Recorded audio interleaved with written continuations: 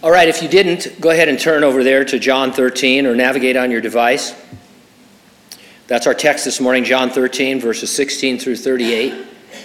The topic we find there, Jesus quotes Psalm 41:9 to predict Judas' betrayal, except he doesn't acknowledge him as my friend. The title of the message, You've Got a Fiend in Me. Let's pray. Father, thank you so much for bringing us together today. I'm always struck, Lord, at how unique is your work. We are a unique gathering of your saints and perhaps a few that don't know you. It's never happened before. It'll never happen like this again. This is a moment in time, Lord, where you have brought us together. You're here ministering to each heart. The Holy Spirit is our teacher. There are things you want to teach us and show us and encourage us in. Perhaps things that we need to repent of. Whatever work you desire to do in our hearts today, Lord, we pray that we would be open to it, that we would have ears to hear what the Spirit says to us individually and the church corporately. Guide and direct us, Lord, in Jesus' name. And those who agreed said, Amen. Do you have a tell? A tell is an action, physical or verbal, that gives away information about you. In Frozen 2, Anna recognizes that Elsa wears their mother's scarf when she's worried. In Kung Fu Panda, Oogway tells Po, you eat when you're upset. I don't know what my excuse is. We mostly think of tells in card games like poker, hence the term poker face for those who don't have any tell. Judas Iscariot had a tell. We saw it in chapter 12. Jesus and the disciples were celebrating Lazarus' return from the grave when this happened. Then Mary took a pound of very costly oil of spikenard, anointed the feet of Jesus, and wiped his feet with her hair. And the house was filled with the fragrance of the oil. But one of his disciples, Judas Iscariot, said, why was this fragrant oil not sold for 300 denarii and given to the poor? This he said, not that he cared for the poor, but because he was a thief and had the money box, and he used to take what was put in it. His tell was to express outrage over resources that could have been turned into cash so that he could steal it. The Lord knew about Judas, but the 11 disciples never picked up on his tell until after he betrayed Jesus for money. There were two other notable betrayals in the New Testament. Diotrephes appears to have been a church elder. The Apostle John called him out, saying, Diotrephes loves to have preeminence among them and does not receive us. The Apostle Paul had a traveling companion and fellow missionary named Demas. Paul's final mention of him is this, Demas has deserted me because he loves the things of this life and has gone to Thessalonica. Judas will always remain unique in the brotherhood of Bible betrayers, but there were and there will be others. I'll organize my comments around 2 points. Number one, Jesus prepares you when he is being betrayed. And number two, Jesus protects you when he is being betrayed. Let's take a look at his preparation in verses 16 through 30. This is from a recent article in the Christian Post. After announcing his divorce, Joshua Harris, author of I Kissed Dating Goodbye, former pastor of a megachurch in Maryland, renounced his faith, saying, I have undergone a massive shift in regard to my faith in Jesus. By all the measurements I have for defining a Christian, I am not a Christian. We're not talking about backsliding. Neither are we talking about disagreements or hurt feelings or being let down by other believers. Betrayal is to renounce Jesus Christ. It hurts, it confuses, it can cause you to stumble in your walk. That article about Josh Harris goes on to talk about the pain it's causing the congregation. This man that they followed for years and who was somewhat famous in the Christian community who says, I'm not a Christian. The first thing to do is to put betrayal into perspective. You may not agree with me, but this is what I suggest. The betrayal has nothing to do with you. You are not the one being betrayed. Jesus is. Now, I understand it hits hard and it's a blow, but it's really not you. It's an issue between the Lord and that person. In fact, and this may sound strange, someone else's betrayal of the Lord ought to give you a greater resolve to finish well and to just continue to really serve the Lord. Nevertheless, knowing our frailty, the Lord does everything he can to prepare us for betrayals. He cares more for you than he does for himself. This night, these are a few hours before he's going to be have false trials and be beaten and crucified and all, and he's concerned that his disciples are going to be hurt and wounded by the betrayal of Judas, one in their midst. And so that's an amazing thing. Jesus didn't just wash their feet physically. He washes our feet in every possible way, loving us more, obviously, than he loves himself. It was Thursday night of Passion Week. Jesus had just washed his disciples' feet, as I said, including Judas, which is a mind blower. And so we pick it up in verse 16. Most assuredly, I say to you, a servant is not greater than his master, nor is he who is sent greater than he who sent him. If you know these things, blessed are you if you do them. The world of the disciples was about to be severely shaken up. Their expectations of the kingdom of God on earth would be crushed. Peter would return to fishing for fish rather than fishing for men. No matter what it might look like for the next few hours and days, he would be sending them out as planned. They would serve the Lord, each other, and others. They would thereby be blessed, Jesus says, not just in the future when rewarded in heaven. The promise is that they would be blessed in the work itself. They'd be doing what they loved. In their case, all except John would die a martyr. You might say they would die doing what they loved, serving the Lord. And I don't say that flippantly or to be funny, but these guys were willing to die at any moment, at a moment's notice. They knew that that was just part of what it was all about. And God said to them, you will be blessed in the work. Certainly there's a reward coming, but your life is going to be blessed as you serve the Lord. And what greater blessing could there be than to serve the risen Lord, the creator of heaven and earth? I mean, it's, and we didn't really even have to pass a job interview for it. Do you understand that? If you want a job, you have to interview and be vetted and do all this stuff. God picked us. We got saved, and he said, now you're a servant. I want you to serve me. And what a blessing just to have that position, regardless of where our service finds us. And so we are indeed blessed. Verse 18, I do not speak concerning all of you. I know whom I have chosen, and the scripture may be fulfilled. He who eats bread with me has lifted up his heel against me. Now I tell you before it comes, that when it does come to pass, you may believe that I am he. The Lord's concern, again, I say, is for the 11. He did not want them to be stressed by Judas's betrayal. He told them in order to prepare them before it happened so that they would understand it did not take heaven by surprise. In Psalm 41, verse 9, King David described a personal betrayal. His close counselor, Ahithophel, would betray him by supporting the rebellion of his son, Absalom. Jesus applied that to Judas and said what Judas was doing was a fulfillment of it. It was not a direct prophecy of something only Judas could do. Albert Barnes explains it this way. He says, it does not mean that Judas was compelled to this course in order that Scripture might be fulfilled, but that this was foretold and that by this prophecy he did receive a completion. If not Judas, someone else would have fulfilled the future predictions of Psalm 41, verse 9. Now, if that sounds odd, it sounds odd to me as well, but consider this. Could John the Baptist have been Elijah? Well, if you're familiar with Jesus' comments about him, he said, if you had received it to his followers, he was Elijah who is to come.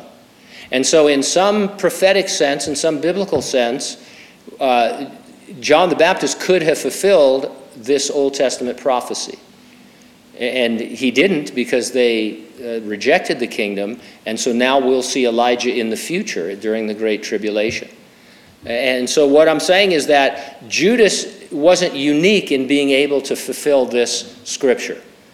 whoever it was who would betray Jesus, whether it's Judas or someone else, would have been the fulfillment of that scripture. We like the providence of God. We love the providence of God, by which he provides for himself his plan and keeps things tracked. In the Old Testament, my favorite example, in the book of Esther, you know the story probably. Esther was the queen of Persia, but no one knew she was a Jew. And then this guy Haman, who had the ear of the king, he decided that it would be legal to kill all the Jews in the empire, in the Persian Empire. So they announced that they could do it. And so Uncle Mordecai comes to Esther and he says, hey, you're the queen. Seems like you're in a position to do something about this. And Esther balks at first. She says, the king will kill me. Because if you didn't just walk in, in fact, you didn't even knock on the door. Unless he called for you, you didn't go and see the king of Persia because he would kill you. And so she had a fear. And Mordecai, who's really not a very spiritual guy either, he said something remarkable in the effect that he said, if you don't do it, God will raise someone else up to do it. Wow. I mean, I would think that he would say, don't you understand? You're the only one who can do this. See what God has done to bring you to this position. No one else is there. What are we going to do? Oy vey. Right? Instead, he said, you ought to do this. It seems like it's God sent, but if you don't, God will help. We're not worried about it. And so that's what I'm saying. You know, some of this stuff you think, wait a minute, you know, if God sent Judas to his doom, he was doomed from the beginning, he was chosen to betray God and nothing could have saved him, that's just not true. He did betray the Lord, but it could have been someone else. Now, here's what I'm getting at. Judas was an unbeliever who was consumed with greed. He never believed the Lord. His motivation was material and not spiritual. Eventually, he was taken captive by the devil to do his will. Maybe you're wondering about a motive for his betrayal. Consider this. All of the disciples believed they would soon be officials in God's magnificent kingdom of heaven on earth. Imagine being the treasurer of God's kingdom if you were an accomplished thief. Oh man, this is like the greatest thing in the world for Judas. He would go right into being the treasurer of the kingdom of heaven on earth. That's got to be a lot of skimming off the top. I'm sure he had his Cayman Islands accounts ready, his Swiss bank accounts, all of those things, you know, to launder money. Maybe Judas figured out that Jesus was not going to inaugurate the kingdom, because Jesus kept saying, I'm not going to inaugurate the kingdom. I'm going to be crucified and all. And Judas, being a thief and greedy, thinks, I better cut my losses. If I can betray the Lord, I heard that these guys are willing to pay for a betrayal. 30 pieces of silver are better than nothing. Because he was greedy. Now, I don't think we usually put greed, even though it is one of the 7 deadly sins. We don't think about greed so often. Or maybe you do. I don't. Not that I'm not greedy. It's just I don't think about it. Maybe it makes me more greedy. I don't know. But Satan was greedy. And you think, well, what kind of motive is that? It's an amazing motive. He was an unbeliever who was greedy, and he eventually came under the full control of the devil.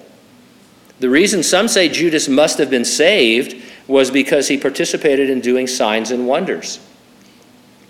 You know who else did signs and wonders? Jannes and Jambres. Those are the magicians in the Old Testament book of Exodus who did a lot of the things that Moses could do. Another person who is going to do signs and wonders is the false prophet of the book of the Revelation in the future.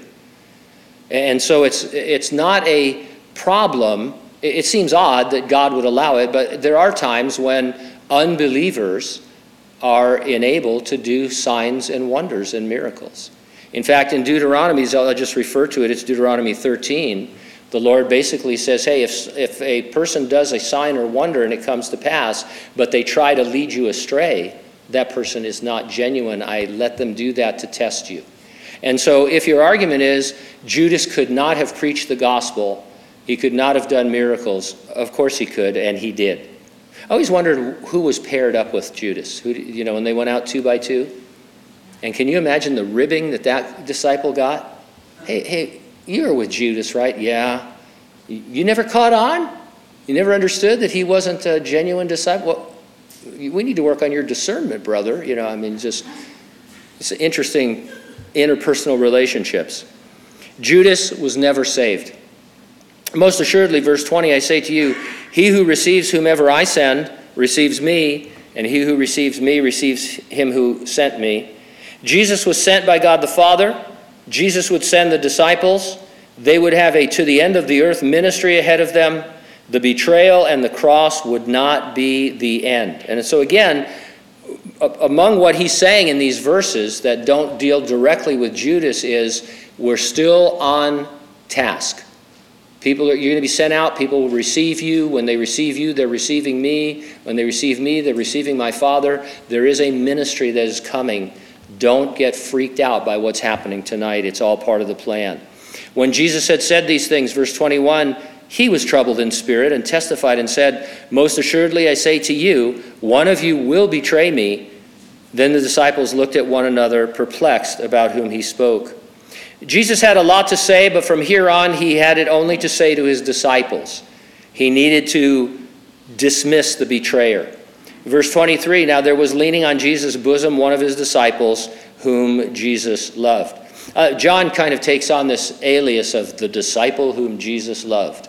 It's like his super ego or something like that, But I think it's kind of cute. I think it's out of humility. I mean, he's certainly not bragging. Under the inspiration of the Holy Spirit, you don't brag, right, about being the one that Jesus loved.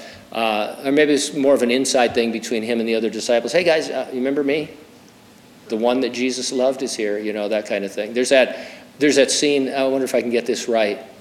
It's in one of the Thor movies, Ragnarok, I think, where he's trying to get the Quinjet to respond to his voice. And he says, something like they want to identify yourself. And he goes, Thor, strongest avenger, strongest avenger, strongest avenger. And it won't give him that. And he finally has to say Point Break or something like that because, Tony Stark is goofing off all the time. And so, hey, who's out there? The disciple Jesus loved. Just kind of cute. And so he wasn't using Jesus for a pillow. He's leaning on his bosom, it says in verse 23. It means he was on Jesus' right-hand side. John will several times refer to himself as the disciple he loved because he was the closest, probably, on the table. Simon Peter, verse 24, therefore motioned to him to ask who it was of whom he spoke. Now, this is hilarious to me. This is a bit of comedy on this otherwise dark night. Because Peter is sitting in proximity to John, and Jesus had just said, he was going to identify this person, and Peter's trying to figure out who it is, and he's trying to get John's attention. You ever have to do this sometime? But you have to be discreet. You don't want to interrupt Jesus, right? And so it's like,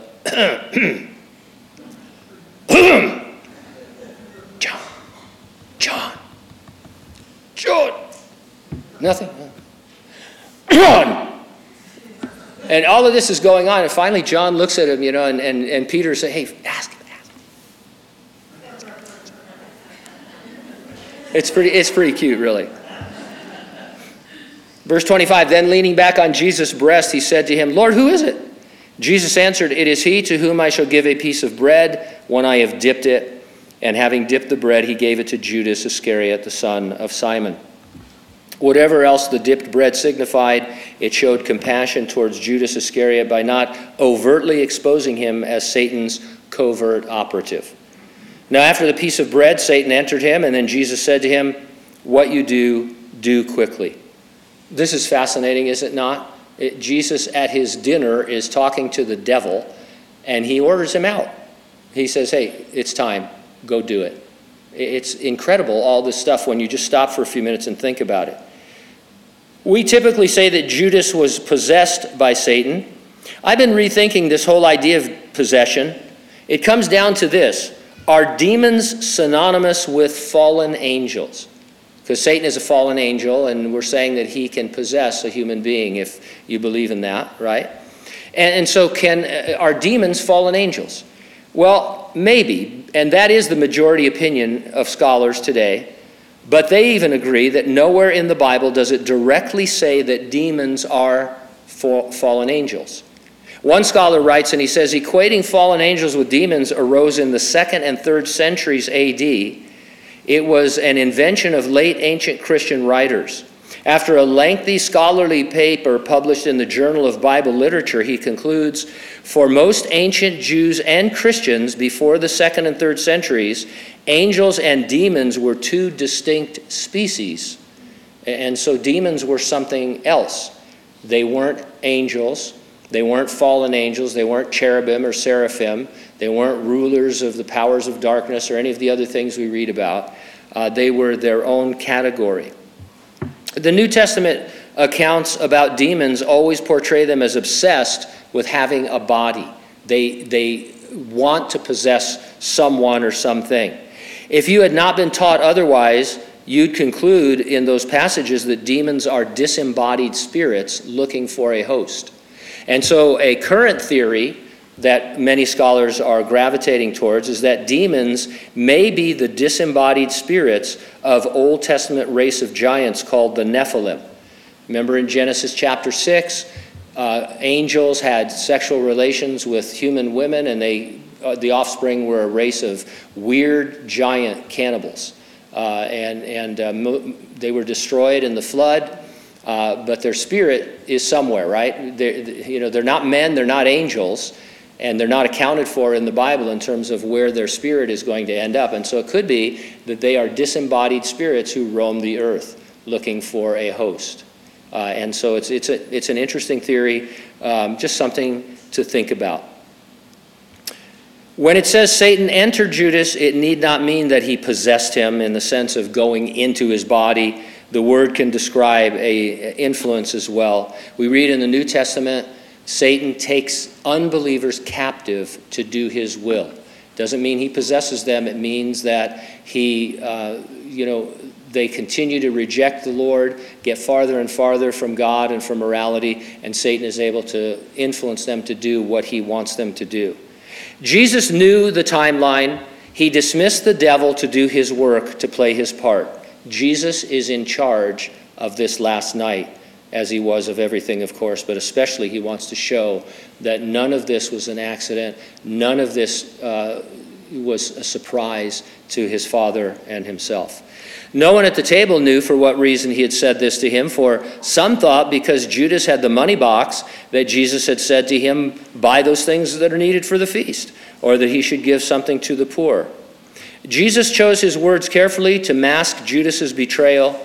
Imagine that had they known what Judas was up to, the evening would have gone very differently.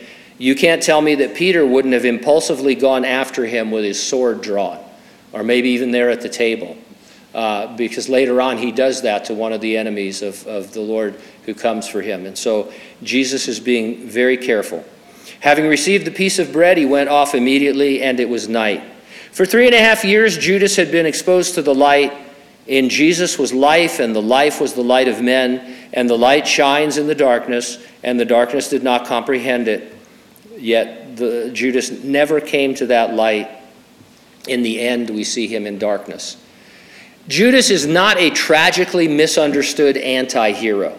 He didn't betray Jesus for a greater good, as many try to say. He was an unbeliever who had plenty of opportunity to receive the Lord and rejected the Lord in a big way. Could Judas have gotten saved? Could he have been saved? I think so. And then, as I said earlier, God would have fulfilled the scripture and accomplished the betrayal some other way. I say that mostly because God does not create people just to damn them to hell.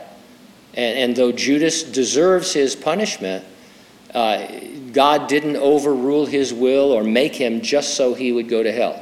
And so we have to believe that Judas could have been saved. You think, well, wait a minute. How's that possible? What would have happened? I don't know. When you can tell me how Elijah would have been John the Baptist was Elijah, then I'll answer you, right? Because that's a scriptural issue that we struggle with. Almost everything Jesus did and said in these verses was to prepare his disciples for what was coming. He warned them in advance, assuring them that they would go forward with the gospel. Jesus protects you when he's betrayed.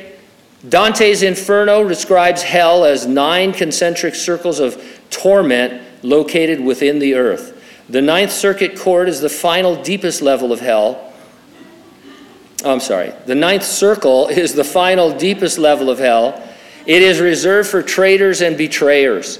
Dante chose as its most famous occupant Judas Iscariot. And so greed, betrayal, to Dante in his epic poem, these were things that were way worse than anything else. Verse 31, so when he had gone out, Jesus said, now the Son of Man is glorified, and God is glorified in him. If God is glorified in him, God will also glorify him in himself and glorify him immediately. The cross was shameful, but Jesus described it as bringing glory to his Father and himself. Son of Man, as we've seen before, is the Lord's favorite title for himself. It's a title for the Messiah found in the book of Daniel. He mentions glory 5 times in these 2 verses. Jesus would be glorified on the cross. He would say, it is finished. A centurion would witness the cross and say, truly, this was the Son of God. Not a perfect testimony, but at least he understood that the cross was glorious. God the Father was glorified because now he could, on account of Jesus' sacrifice, justify sinners. And they brought glory to each other, Jesus for his humility and the Father for his exaltation of Jesus.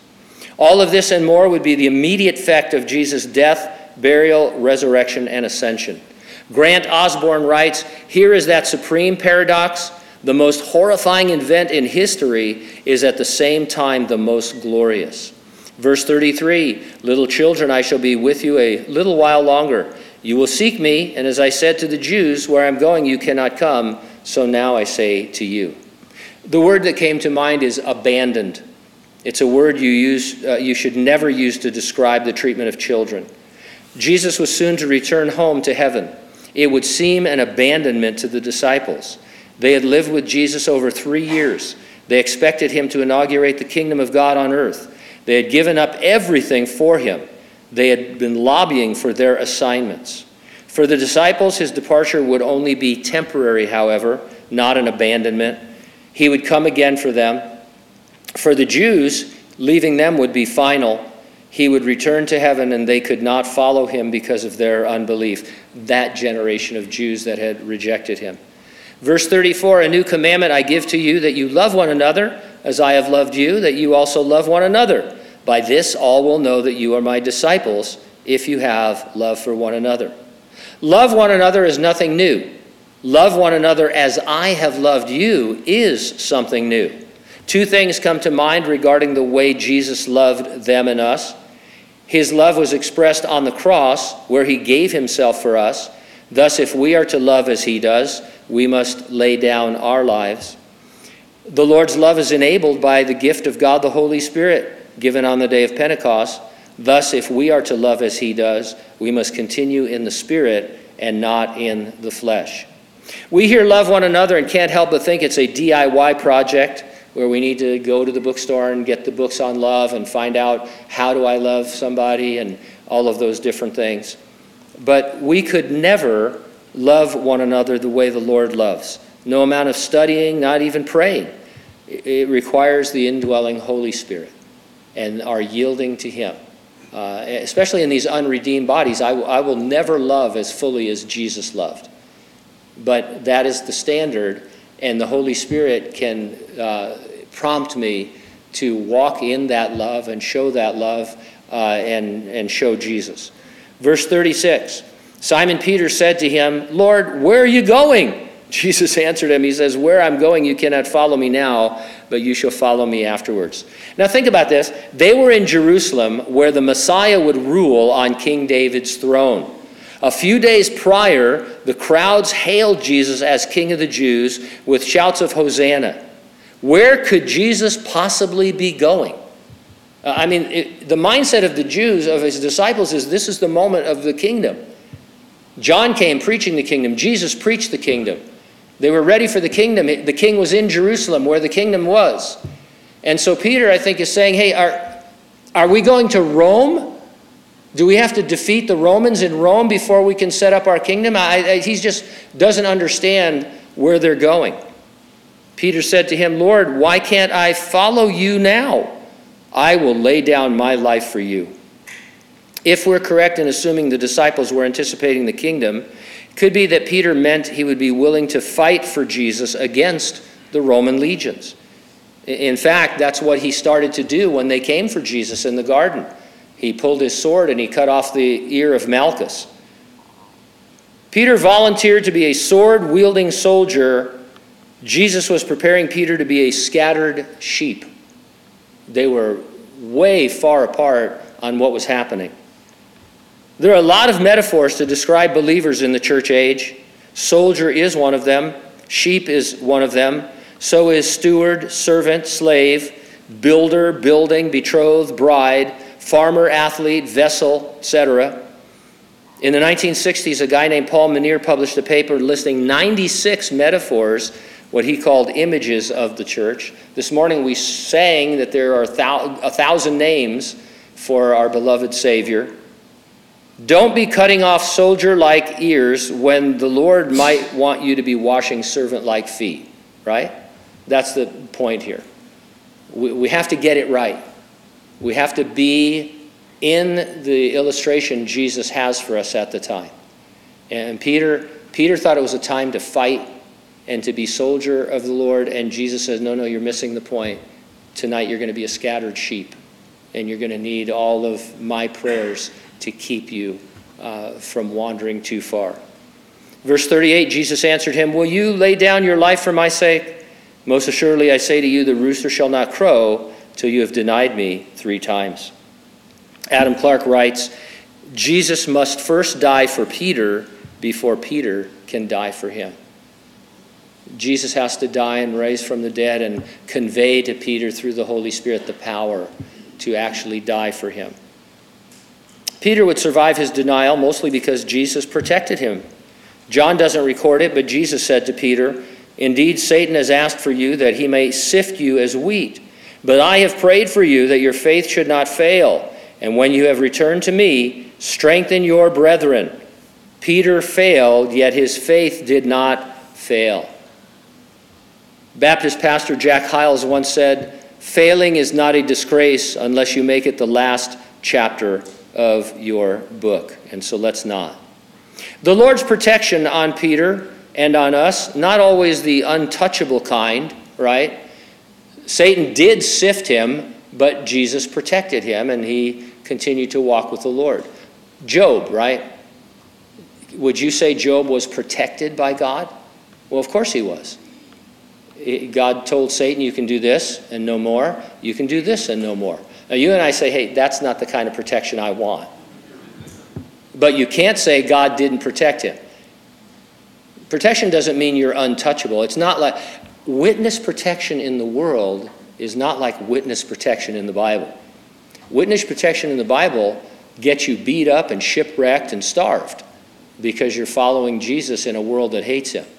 Hopefully, witness protection in the real world keeps you safe and no one knows who you are, that kind of thing. And so we need to understand, when I say the Lord protected him, he did.